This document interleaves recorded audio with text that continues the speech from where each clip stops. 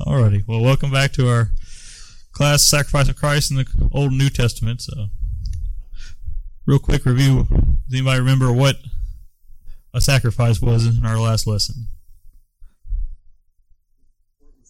No, like what was a sacrifice? What would you define it as?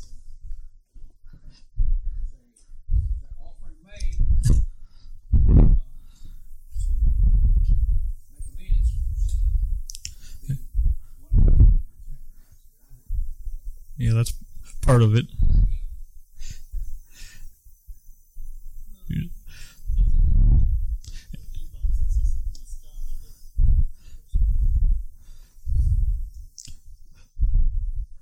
For sin, something had to die, yes. But in a more generic sense, it was when we give up something of value to gain something of greater value.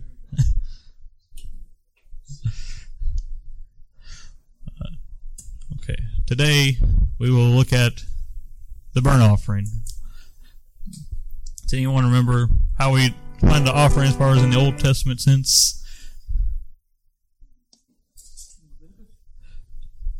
So what we define the offering as in as far as the Old Testament sense of offering. It's really the sacrifice being offered to God, given to God. Yes, sister. Yes, that would be it. See, the burnt offering is the most common offering in the Scriptures. We find it all throughout the Old Testament, even a slight mention in the New Testament. We'll be primarily looking at Leviticus chapter 1, but before we go there, ask, where is the first mention of a burnt offering in the Scriptures? Anybody know? That was your homework assignment, Brother Junior. I think that God made it when He slaughtered the animals and gave the skins as meat. Well, that was the first sacrifice, but actually the first time mention of a burnt offering. Was it with Moses? I mean, not Moses, but Abraham? Actually, it was earlier than that. Does it count if you've already, can you answer if you've already seen something? Yeah, Adam has an advantage. He's already seen all this. Abel probably offered a burnt offering, but we're not told that. The first actual mention is Noah. Oh, when he came off, yeah. Yep. Genesis chapter 8, verses 20 and 21. That last week, and then Abraham's offering was an important one. I plan to look at it later. But in Genesis 8, verse 20 through 21, the Bible says, "And Noah built an altar unto the Lord, and took of every clean beast and of every clean fowl, and offered burnt offerings on the altar. And the Lord smelled a sweet savor. And the Lord said in his heart, I will not again curse the ground for any more for man's sake, for the imagination of man's heart is evil from his youth. Neither will I again smite any more every living thing as I have done." This was the first thing Noah did after he came off the ark, was he built an altar and offered to God. And we notice it was a sweet savor, or a pleasant smell, if you will, to God. I have a comment on that. That's the reason why the amount that He took, the animals that He took, some of them were 7, some were 5. The clean, he took 7, I believe. And he obviously used those to offer sacrifices to God. And as we'll see here in a moment, it's even more significant because this was not... Under the law, the burnt offering was actually a voluntary offering. It wasn't a required offering. But much like it was in Noah's day, it's called a sweet savor unto God, even in Leviticus. Kind of a comment to go along with something Brother Adam had taught recently. He says, "For the imagination of man's heart is evil from his youth." Man doesn't get more wicked, as we saw. He's evil all the way from his youth, the Bible says here. Certainly, he displays his wickedness maybe more and more, but he's as wicked as he's ever going to be. even in the animals that Noah offered, you could see particular rejection being you could only offer the gift. Yes, and that was another point. He can only offer clean animals. What you offer is important in the scriptures. You couldn't just sacrifice any old thing. Like I said, it has to be something of value, something of importance, to be really a sacrifice. All right, let's go on to Leviticus. Leviticus chapter 1. We'll go ahead and read through the whole chapter, and I'll stop and make some comments as we're going. It is interesting to note that Leviticus starts with "and," so it's a continuation of the previous books of Moses. It says, "And the Lord," verse 1, "called unto Moses, and spake unto him out of the tabernacle of the congregation, saying, Speak unto the children of Israel, and say unto them, If any man of you bring an offering unto the Lord, ye shall bring your offering of the cattle, even of the herd, and of the flock. If his offering be a burnt sacrifice of the herd, let him offer a male without blemish. He shall offer it of his own voluntary will at the door of the tabernacle of the congregation before the Lord." Here he says, "You shall bring your offering of the cattle, even of the herd and of the flock." Cattle is used kind of in a generic sense of livestock here. Cows, oxen, sheep, goats. All those could be used for the burnt offering. And here he says it had to be a male without blemish. You couldn't bring the lame or the sick or the one that was about to die. And really it points to Christ, how he was without spot and without blemish. He was the perfect sacrifice. And it had to be of male, it says, just as Christ was. He says, "He shall offer it of his own voluntary will." This points to how Christ voluntarily gave himself for us. Certainly, it was the will of God that he would do so, but he completely submitted himself to God. And again, that's really how the burnt offering, the main point of the burnt offering is that it's complete giving yourself to God, complete consecration to God, if you will. Sometimes the scripture will say free will offering. That includes this offering and the next two that we'll look at. All first three offerings were considered voluntary offerings. The sin and trespass offering were not called voluntary offerings. Here he says he shall offer it at the door of the tabernacle of the congregation before the Lord. Well, it's to offer openly here, just as Christ was offered openly. It wasn't done in the tabernacle, it was done, it says, at the door of the tabernacle.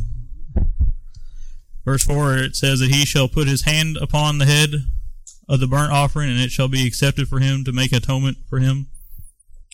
Placing the hand on the head identified, if you will, the offering with the offerer, that it was taking its place, just as Christ took our place. Now, atonement means to cover or to purge. Now, in this particular instance, doesn't necessarily mean for sin, even though it, since it does. Rather, burnt offering shows complete dedication to God. And yes, taking care of sin is part of that. And the New Testament says that we are to give our bodies as a living sacrifice. Just as the burnt offering was to be totally consumed, so our lives are to be totally consumed by the service of God. Let's continue on to verse 5. Here he goes on to the details of how to kill the offering. "And he," which I believe is referring back to the offerer, "shall kill the bullock before the Lord, and the priest, Aaron's son." You'll see this phrase, Aaron's son, or sons of Aaron, or sometimes Aaron and his sons, used throughout Leviticus because they were at this time the priesthood. "But Aaron's sons, the priest, shall bring the blood and sprinkle the blood about upon the altar that is by the door of the tabernacle of the congregation." Here I'm told they caught the blood in a basin, and then they took it to the altar and sprinkled it. which, as we'll see when we get into the New Testament, Christ, his blood was sprinkled on the altar for us just the same. In verse 6 it says, he shall flay the burnt offering, that is, to skin it,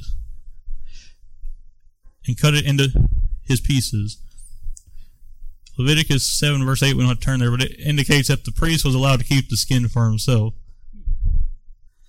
I imagine that was part of sustaining the priest, as they were often given a portion of the sacrifice to sustain them.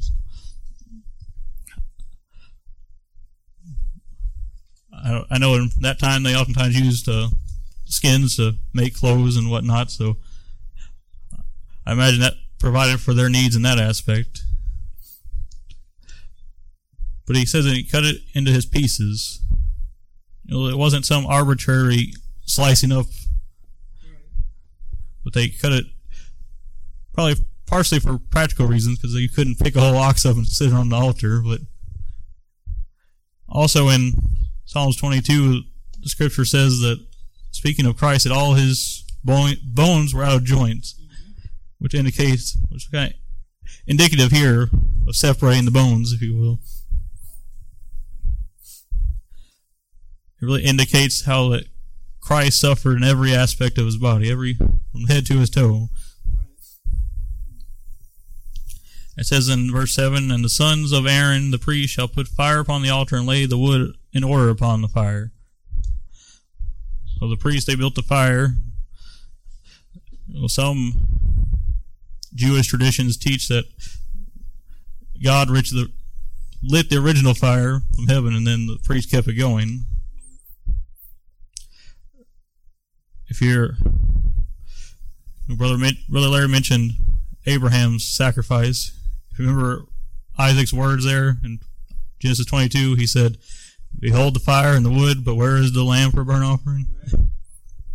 We'll turn and look at that in a little more detail, but the fire and the wood were there, but the burnt offering, what was to be offered there, is the important part of it. Verse 8, it says, and the priest Aaron's son shall lay the parts, the head, and the fat in order upon the wood that is on the fire, which is upon the altar. Verse 9 says, but his innards and his legs shall he wash in water, and the priest shall burn all on the altar to be a burnt sacrifice, an offering made by fire of a sweet savor unto the Lord. He was to wash it says innards and his legs. That really showed inward purity as well as outward purity. Also, in all this cutting up and washing, you saw that inwardly he didn't have any impurities, if you will. Inwardly he wasn't without blemish as well, just as Christ, both outwardly and inwardly, was without blemish. Notice there it says, and the priest shall burn all on the altar to a burnt offering, or burnt sacrifice, an offering made by fire of sweet savor unto the Lord. All of it was to be burned. None of it was to be left. Just as Christ was in his flesh totally consumed in his sacrifice. Really throughout his life was totally consumed by the service of God as well. And it says a sweet savor unto the Lord. Like I said, that's a pleasant or delightful smell or odor. It was a pleasing thing to God. This burnt offering, just as Christ's sacrifice was pleasing to God as well. Let's go on to the next verse here. The next set of verses are somewhat repetitive of what we just read, but this is if you're bringing of the flock, which is the sheep or the goats. Verse 10, it says, and if his offering be of the flock, namely of the sheep or of the goats, for a burnt offering, he shall bring it a male without blemish. See, once again, we see it has to be a male without blemish. And he shall kill it on the side of the altar northward before the Lord. And the priest Aaron's son shall sprinkle his blood round about upon the altar. Here's one difference that it's not mentioned with the bullock. It's to be killed on the north side of the altar. It's said that Calvary was north of Jerusalem. He was definitely killed outside of Jerusalem, which indicates that, like here, he was not killed right at the altar, but past the altar on the north side. There's some debate exactly where Calvary's Hill is, but pretty much all accounts put it somewhere northwest of the old city of Jerusalem. Verse 12 and 13 are pretty much the same as we read before. And he shall cut into pieces with his head and his fat, and the priest shall lay them in order on the wood that is on the fire, which is upon the altar. He shall wash his innards and his legs with water, and the priest shall bring it all and burn it upon the altar. It is a burnt sacrifice, an offering made by fire, a sweet savor unto the Lord. Same as verses 6 through 9 we just read. Let's go on to verse 14. Here, the offering is a little different. Really, God makes provision for even the poorer people in the land that they could make burnt offering. In verse 14 it says, and if the burnt sacrifice for his offering to the Lord be of fowls, he shall bring his offering of turtle doves or of young pigeons. Oh, these were clean birds. They weren't just any old bird that you could find. But in the case of someone who was able to afford an ox or a sheep or a goat, God provided even for them to bring the fowls, just as God really provided in Christ's sacrifice for all who believe on him. You don't have to be of notoriety. You can be of low estate, yet Christ can still provide for your needs spiritually. Verse 15, the sacrifice was prepared a little differently in this case. It says, and the priest shall bring it unto the altar and wring off his head and burn it on the altar, and the blood thereof shall be wrung out at the side of the altar. He shall pluck away his crop with his feathers and cast it beside the altar on the east part by the place of the ashes. And the crop is where the bird takes and stores their food and prepares it for digestion. It's really the equivalent of the innards of mentioned in the previous sacrifices. And he was defeathered, if you will. He was plucked, just like the others were skinned. In verse 17, he cuts it. He says, and you shall clave it with the wings thereof, but shall not divide it asunder. And the priest shall burn it upon the altar, upon the wood that is upon the fire. It is a burnt sacrifice, an offering made by fire of sweet savor unto the Lord.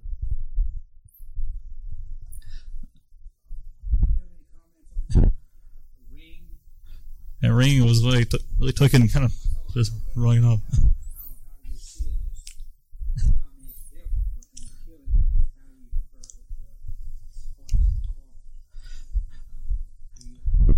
I really wasn't sure about how that directly related to Christ, other than it really shows his suffering again.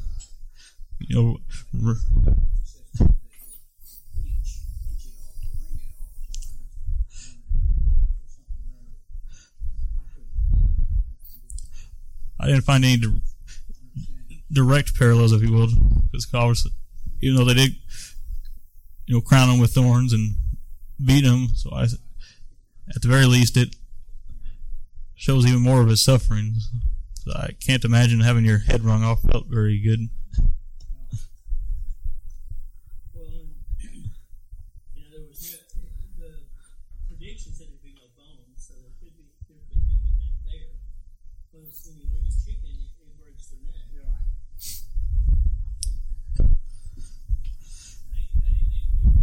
Judas.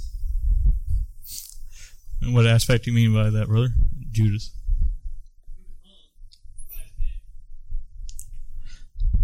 Yeah. I'm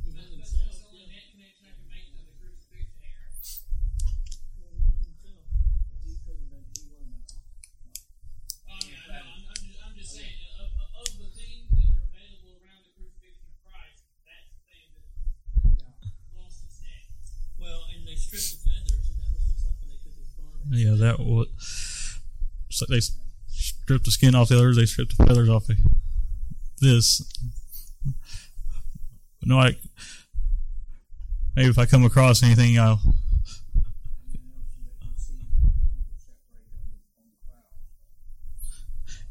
Yeah, he was not to break it, they were just supposed to cut it. It says here, he shall cleave it with the wings thereof, but shall not divide it asunder.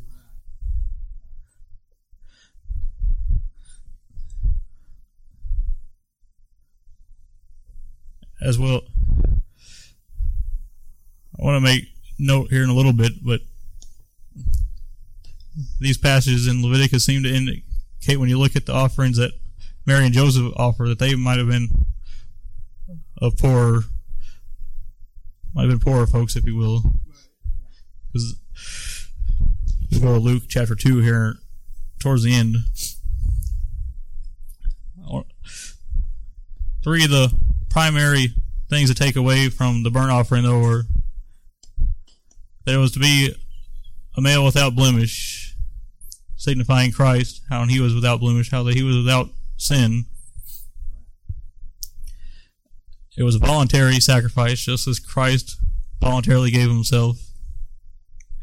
And it was to be completely consumed on the altar, which indicates complete consecration to God.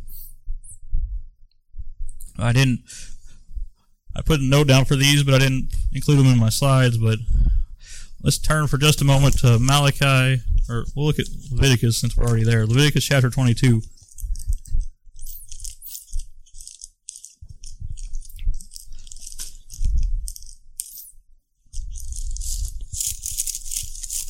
Oh, if I can get there.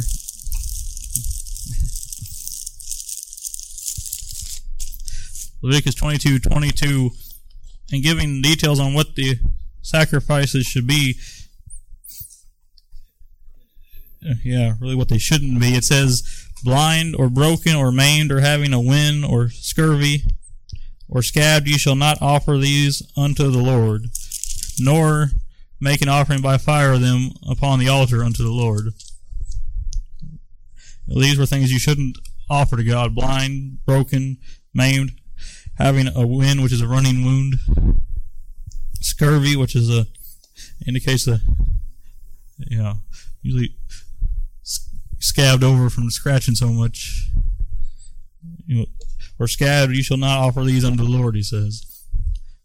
Remember, a sacrifice has to be something that's of value, but even more so, it had to be without blemish, because Christ was to be without blemish.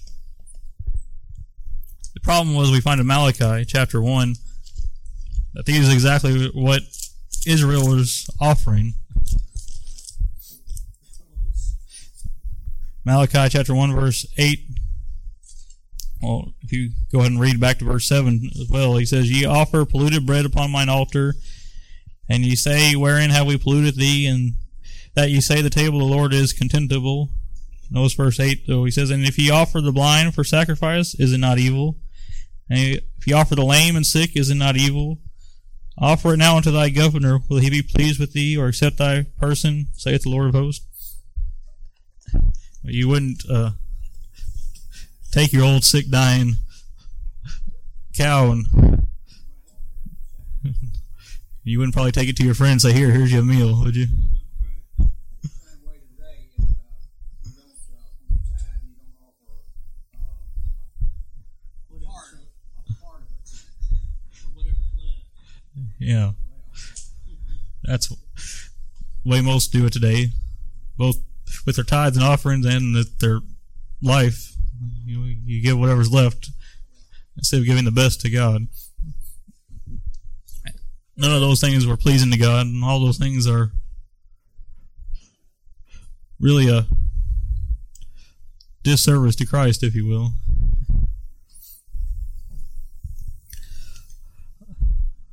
I'd like to look at a few notable scriptures regarding burnt offerings. I think we all know Genesis chapter 22.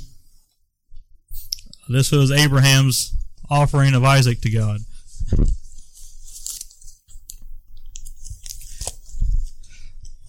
I don't intend to spend a lot of time on these, but Genesis 22, verses 1 through 13.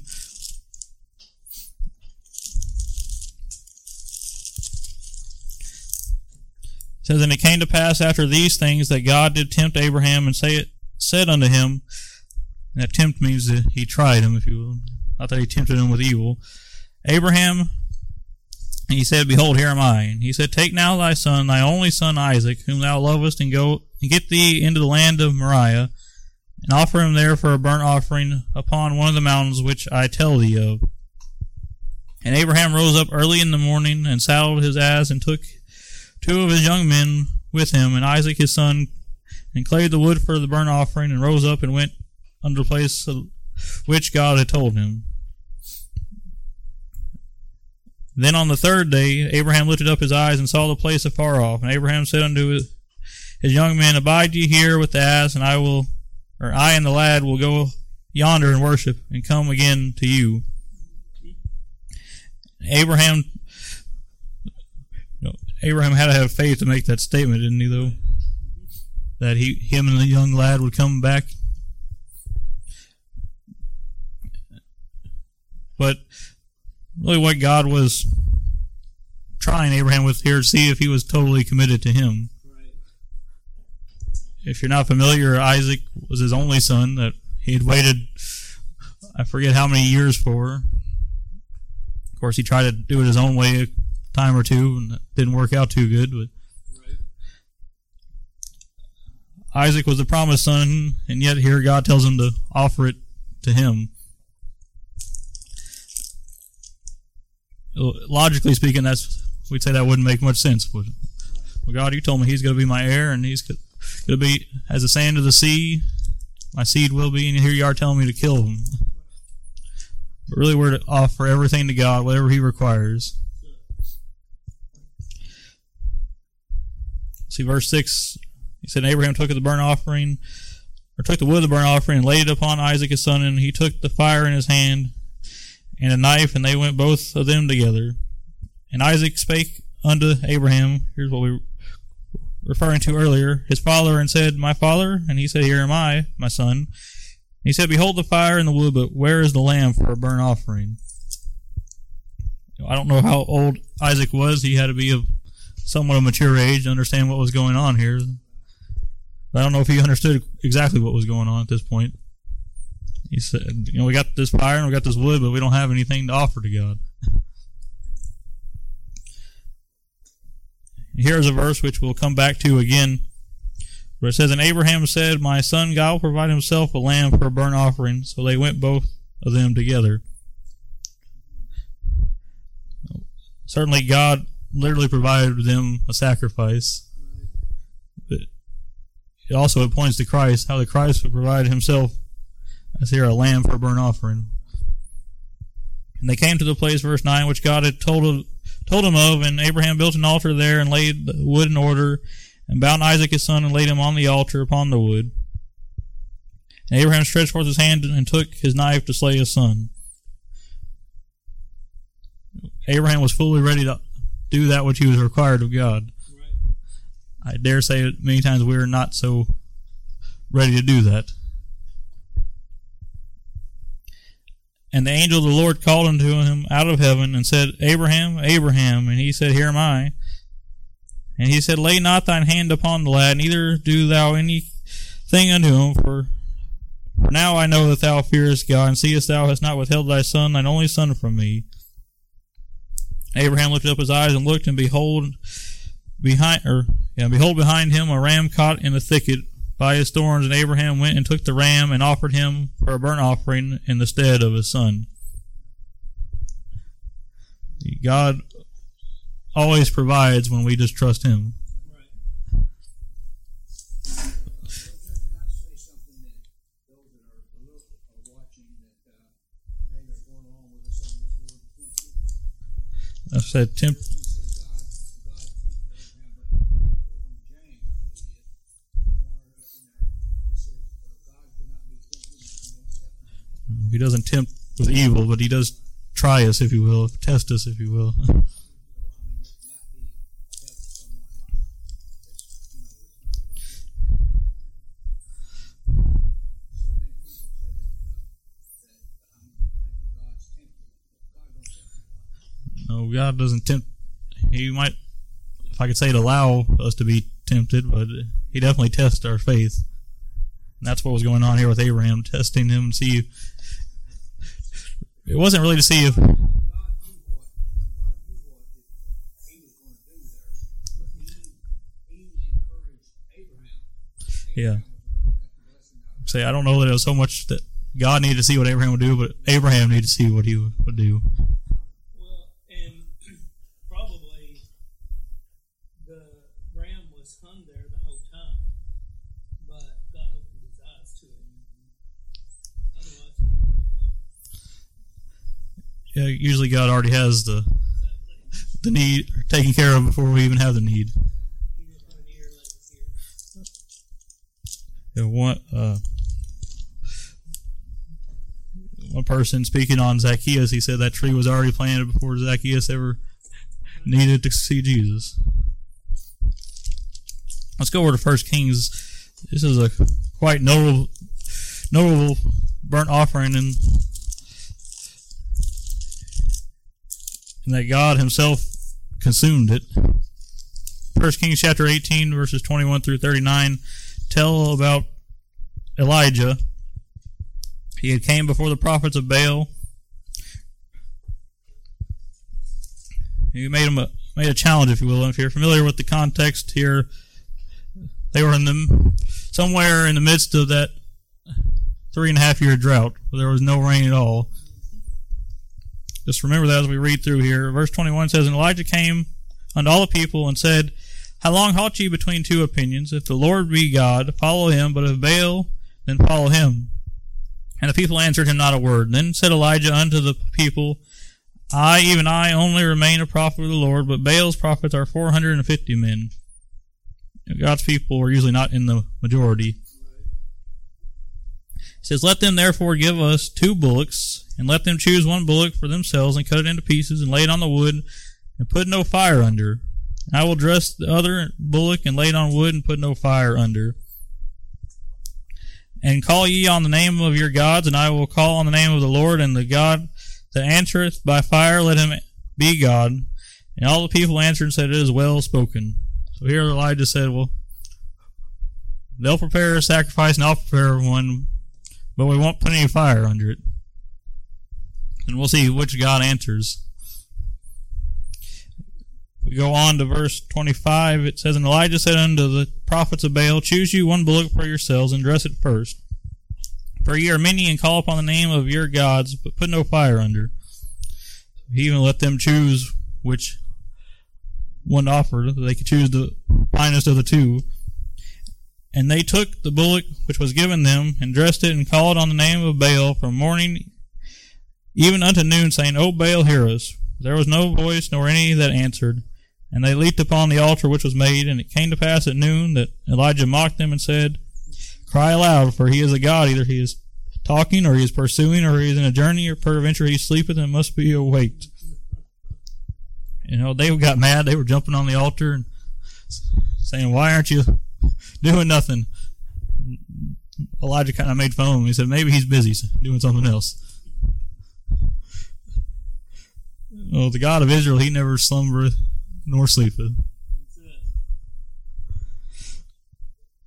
Verse 28, it says, And they cried aloud and cut themselves after their manner with knives and lancets, till the blood gushed out upon them. I don't know exactly what their regular custom was, but apparently it involved cutting themselves. It says they cried out, they cut themselves, which I think was trying to get the attention of Baal. But he didn't answer. It says, And it came to pass when midday was past, and they prophesied unto the time of the offering of the evening sacrifice. They went all day long. And it says that there was neither voice, nor any to answer, nor any that regarded.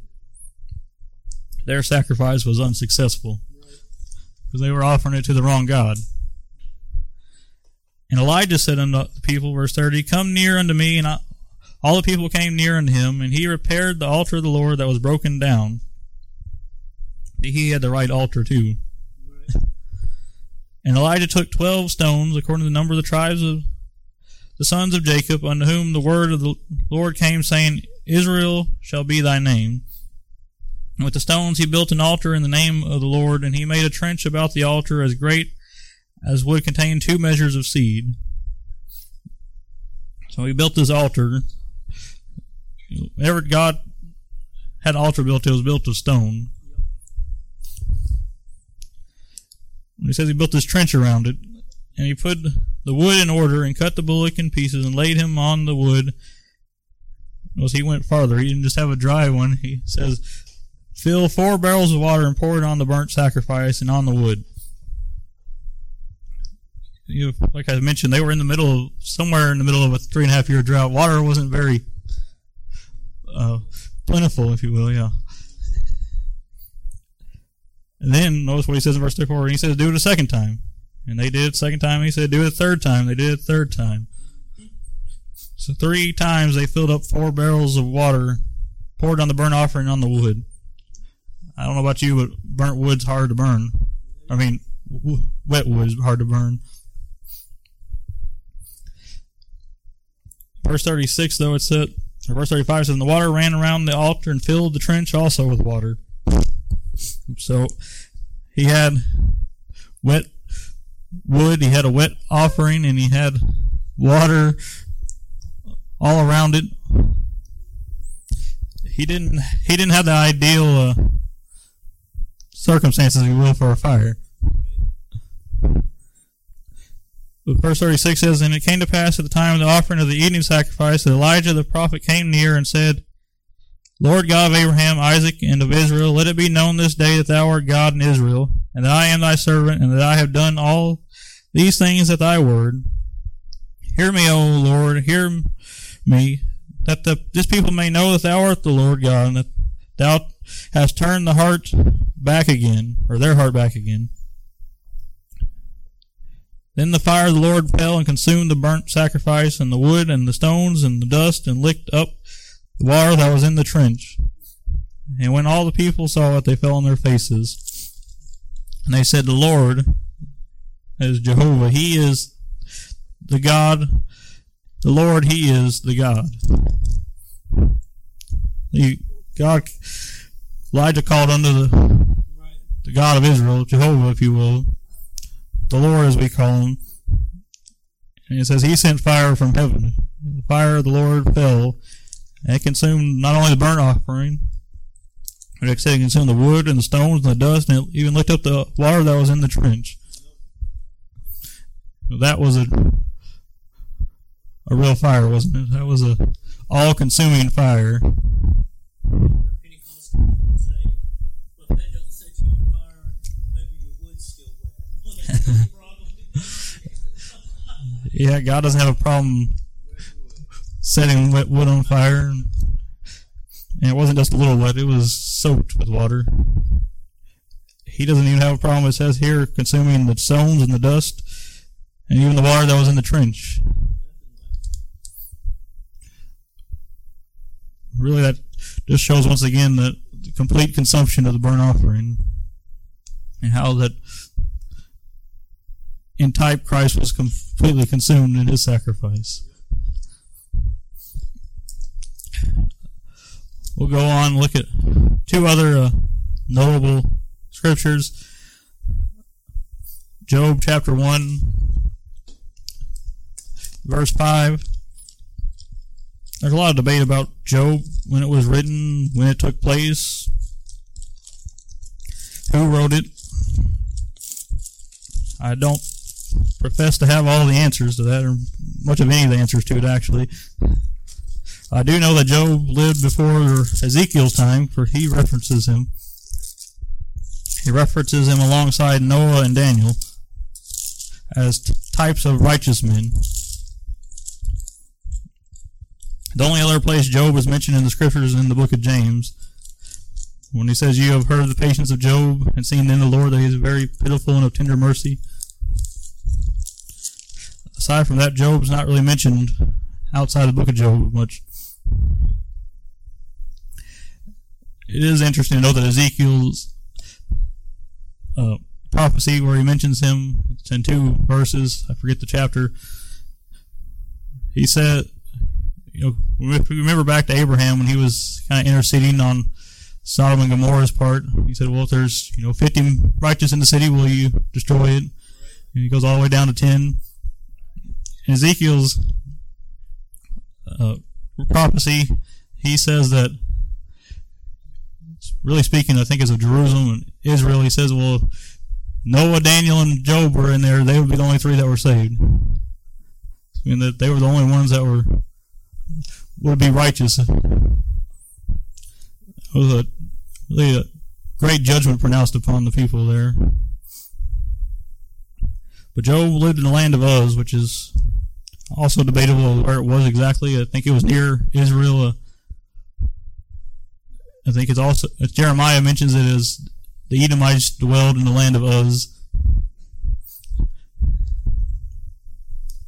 But in verse 4 we'll read, it says, and his sons went and feasted, speaking of Job's sons, in their houses, every one his day, and sent and called for their 3 sisters to eat and to drink with them. Well, there's a questionable actions there, what exactly they were doing, if it was as innocent as some might think it to be. It seems that they were partying it up. Verse 5 says, and it was so when the days of their feastings were gone about, that Job sent and sanctified them, and rose up early in the morning, and offered burnt offerings according to the number of them all. For Job said, it may be that my sons have sinned, and cursed God in their hearts. Thus did Job continually. So here Job offered burnt offerings to God. And it says he did it on behalf of at least his sons here. He says, or it may be that they have sinned. I'm sure there wasn't a whole lot of maybe about it, but this is really the only time you find someone offering burnt offerings on behalf of someone else. The offerer was to come and to offer it. The offerer was to come and kill it himself. He said we don't know exactly if Job lived before the time that Mosaic law was given. Most assume that he was, but Scripture doesn't say that. But we do know that he offered this burnt offering, and he tried to do it on behalf of his sons as well. I don't think that Job was punished for that, but we do know he suffered a lot and he lost his sons. So I'm not sure that his offering for them was accepted. I think it's interesting. Yeah, he didn't do it just once, I don't think. It seems like he just kept on offering them. It seems like they were not owning up to their duties to offer burnt offerings to God. So I don't know what kind of parent Job was, but he seemed to at least care about his children. Maybe he was a little too blind, if you will, to what they were really doing, what their state was. I'd like to look at, in one place in the New Testament, this was not quite as clear, if you will, but burnt offering is taking place here. I thought it was interesting because it's the quote-unquote parents of Christ, Mary and Joseph. Luke chapter 2, verse 22 through 24. Here Mary had already had Christ, and if you're familiar with the Levitical law, chapter 12 of Leviticus gives details on after a woman had a child, she was to be unclean for a certain time, then go through a time of purification, and then she was to offer burnt offerings and sin offerings before God. That's in Leviticus 12, verses 1 through 8. Interestingly enough, a male child, she was unclean for a week and had to purify herself for 33 days. For a female child, it was double that of both of those. But in verse 22 here, it says that when he came, I'm in chapter 1, chapter 2, it says that when the days of her, speaking of Mary's, purification according to the law of Moses were accomplished, they brought him, speaking of Christ, to Jerusalem to present him to the Lord. As it is written in the law of the Lord, every male that openeth the womb shall be called holy to the Lord. It is every firstborn male. And in verse 24 it says, and to offer a sacrifice according to that which is said in the law of the Lord, a pair of turtle doves or 2 young pigeons. So we don't have to turn there and look at it, but in Leviticus 12, it says that they were bring a lamb or a goat, and then a turtle dove, one for a burnt offering, another for a sin offering. But it does make provision for those that couldn't afford a lamb. And it says they could bring 2 turtle doves or 2 pigeons. Here it indicates that that's what they brought, was 2 turtle doves or 2 pigeons. I imagine Joseph and Mary weren't exactly well-to-do folks, which just goes along with how Christ lived his life and how he was prophesied to come. He wasn't prophesied to come in all sorts of glory and honor and riches, but meek and lowly.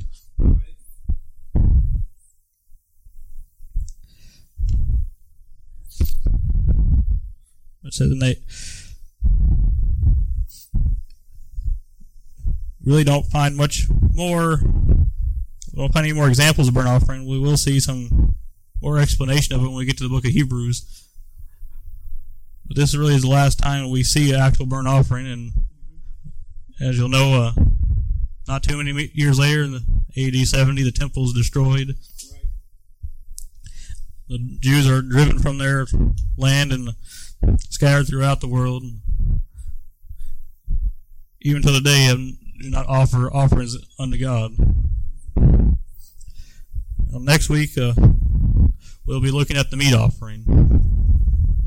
Now, the meat offering is not the way we think of it, meat as in steak or something like that. It's meat as in food. I'll give you a little bit of homework. If you can find the significance of oil in the scriptures, I think most of us probably know that one, but also what the importance of frankincense is. Both are part of the meat offering. If you want to read ahead, we'll go to Leviticus chapter 2 next week to examine the details of that offering. Any questions or comments before we close?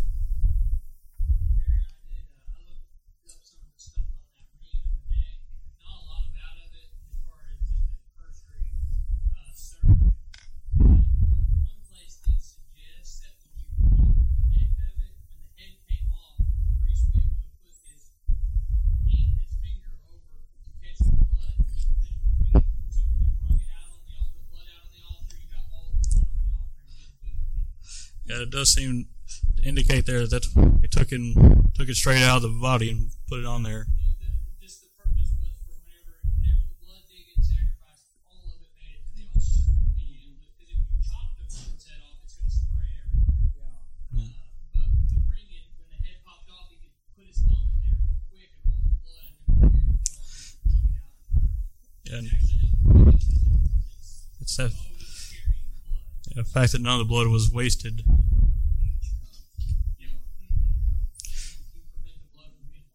Just as certainly none of Christ's blood was wasted on the cross. That's a deeper subject someone would like to debate you about, but I think a lot of people have often asked, why didn't they eat this stuff they brought out of Egypt? Well, they were using it for this. Because they had herds when they left. Exodus does talk a lot about these offerings as well, that they were to do them. It doesn't really tell us much detail about what they were, but they did mention offering these offerings even in the wilderness. Right, and so that shows that they were eating manna while they were sacrificing. So what could have been good to eat, they were giving to the Lord, which again gets back to first things first. Sacrificing the manna. Well, they were sacrificing. Saying they were sacrificing animals out of Egypt, and instead of eating them, they were sacrificing. Saying they could have chopped them up, had some steak and some hamburgers. But they were giving them to the Lord, which was the right thing to do. We like to take the finest and give God the leftovers, though, don't we? Yeah, they eventually get the.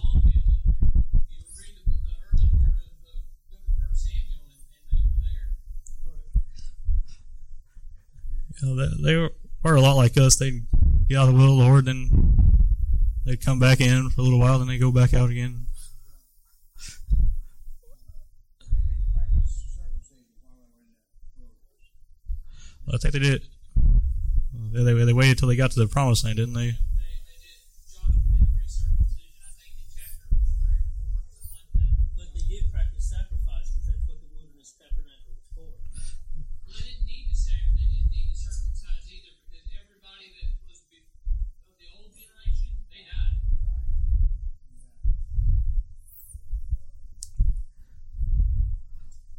I imagine sanitation was hard enough in the wilderness.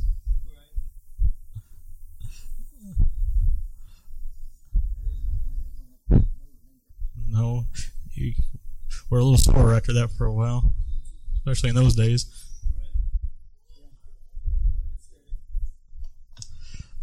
If you remember, that's how Jacob took advantage of those that Dinah. Alrighty. Well, if nothing else, we'll be closed for the night.